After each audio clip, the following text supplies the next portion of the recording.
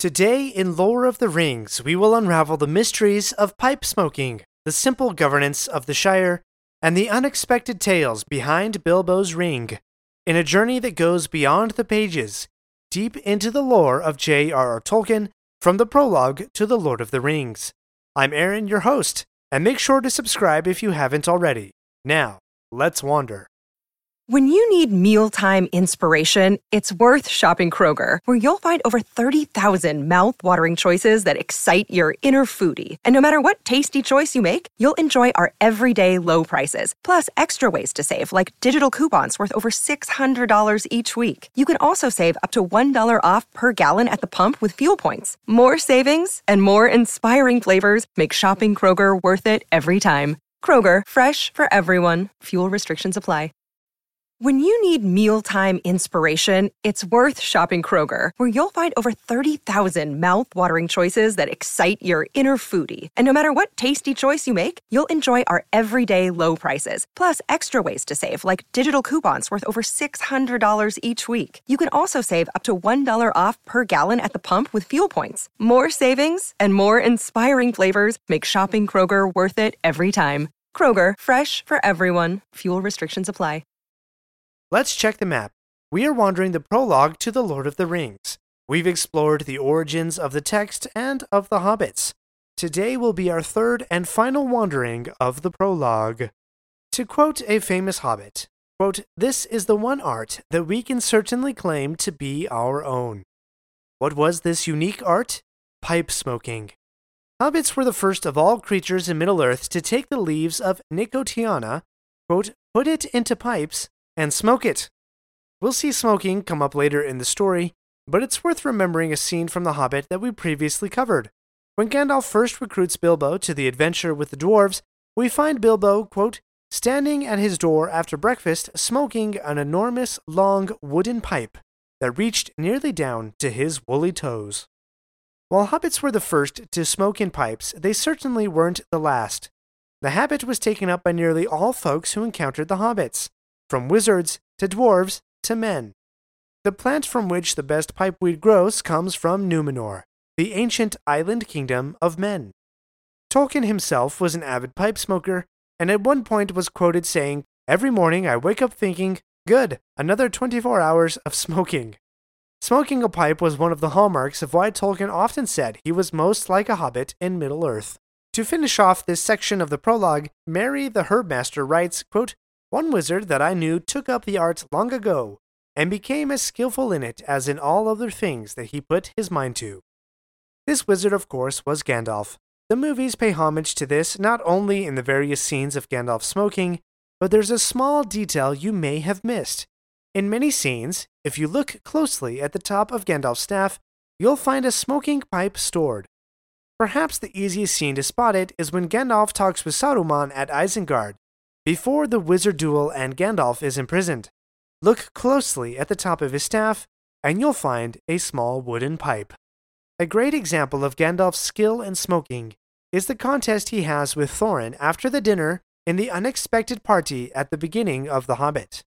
Thorin sends out smoke rings, and Gandalf chases them with his own smoke rings, which then turn green and hover around his head in order to keep a tally of wins. Quote, "He had a cloud of them about him already, and in the dim light it made him look strange and sorcerous."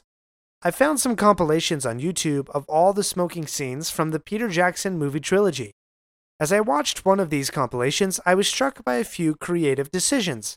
First, in almost every scene in the Shire or Bree, someone is holding or smoking a pipe, even background characters. This fits with the prologue, seeing as Mary gives credence that smoking started in Bree.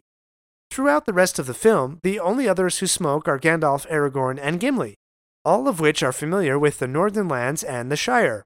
Also, interestingly, there are specific groups that are never featured with a pipe: the elves, the men of Rohan, and the men of Gondor.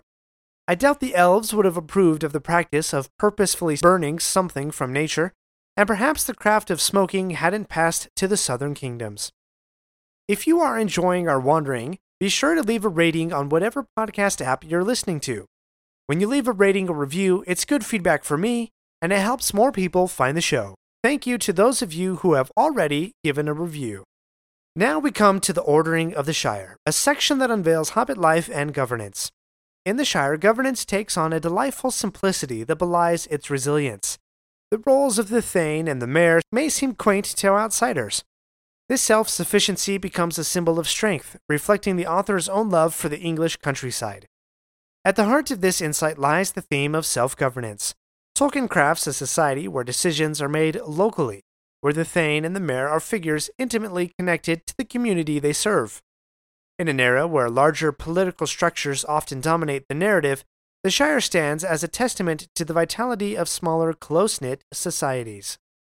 As we wander through the Shire's picturesque landscapes, we encounter hobbits not merely as inhabitants but as skilled farmers and gardeners.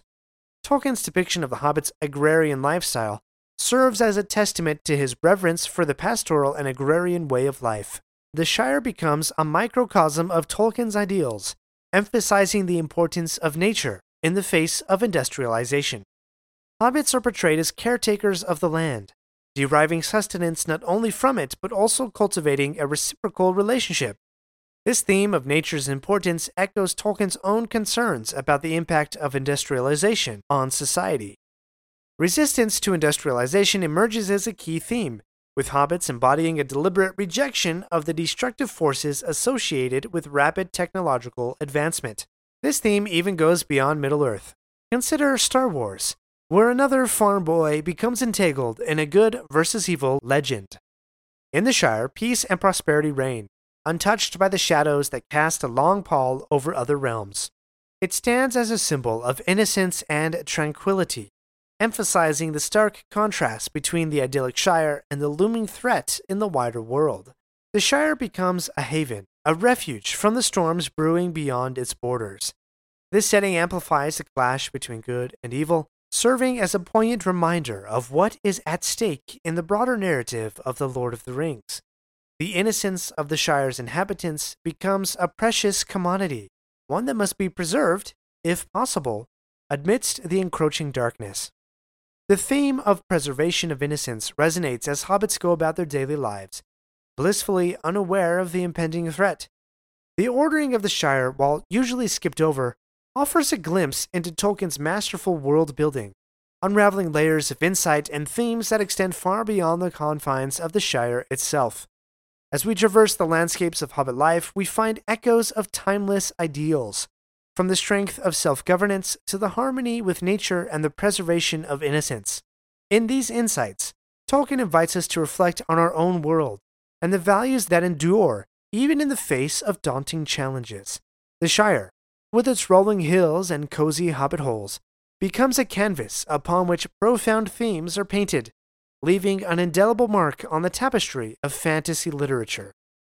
Before we go, I have one more tale from the prologue, where Tolkien blames Bilbo and the ring for a fundamental change he made to the story. We'll get to that right after this break.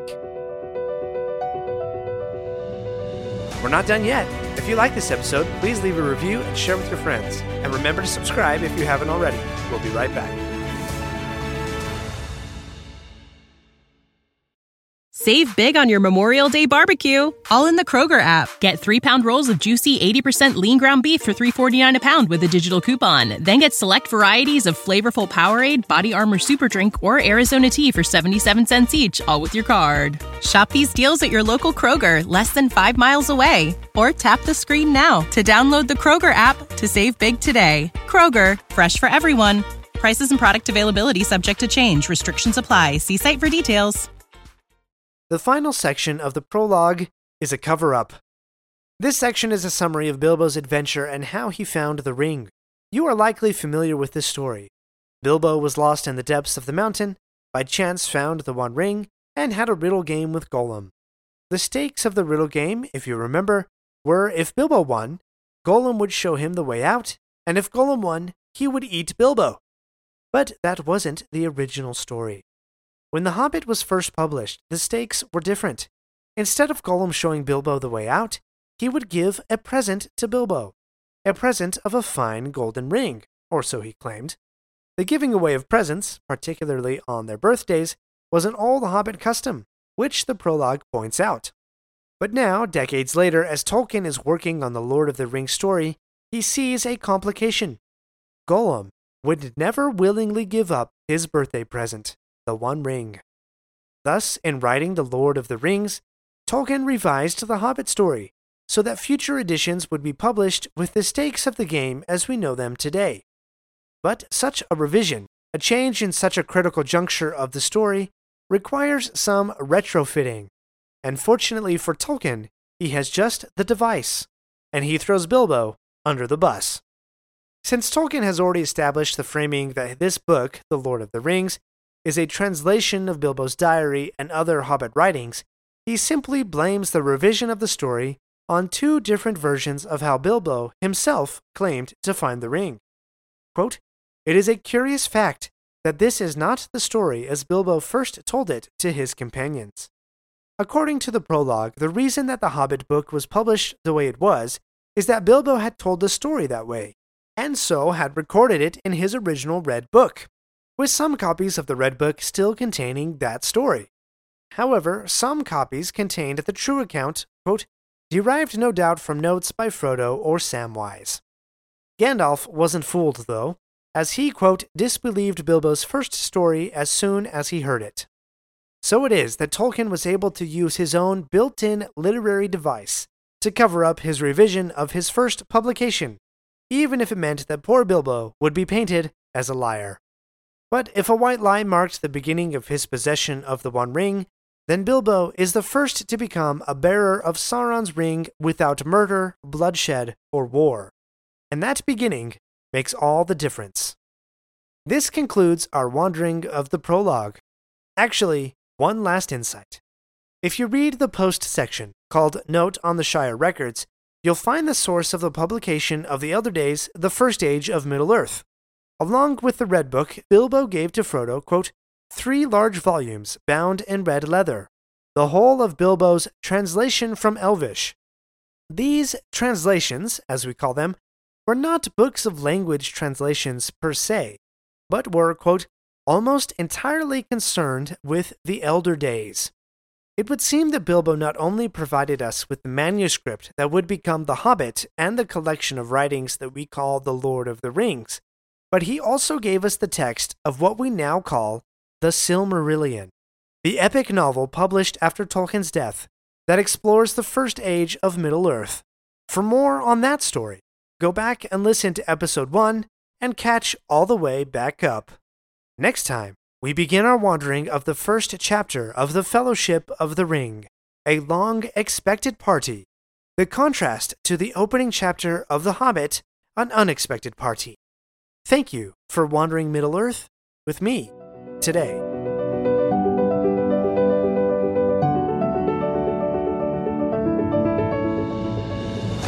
My friends, if you enjoyed this episode, let me know by subscribing, leaving a review, and sharing with your friends. Follow me on Facebook or Instagram at Lore of the Rings Podcast. For feedback on the show, please email me using the link in the show notes. Until next Thursday, remember, not all those who wander are lost.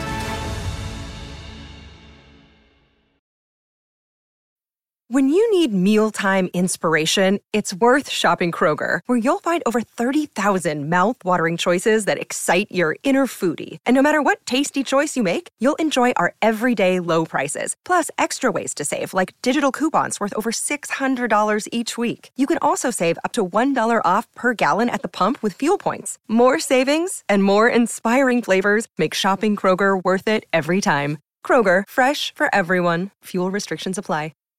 Raise your hand if this has happened to you today. You're in the middle of work, you're knocking things off the to-do list, getting stuff done, and your kid asks you to play. Do you drop everything? Do you ask them to wait a minute? What do you do? If you're like me, you don't always say yes right away. The kid moves on, you get busy, and you forget to circle back around and play. An opportunity to make a memory has been lost, and the dad guilt settles in. Not so anymore. I've developed a simple game that will enable you to take those small moments and have fun. It's called Dad's Adventure Dice Digital Edition. My 5-year-old daughter asks me nearly every day, can we do Dad Adventure Dice? What follows are some quick rolls of the dice that lead to a fun activity with an intriguing twist.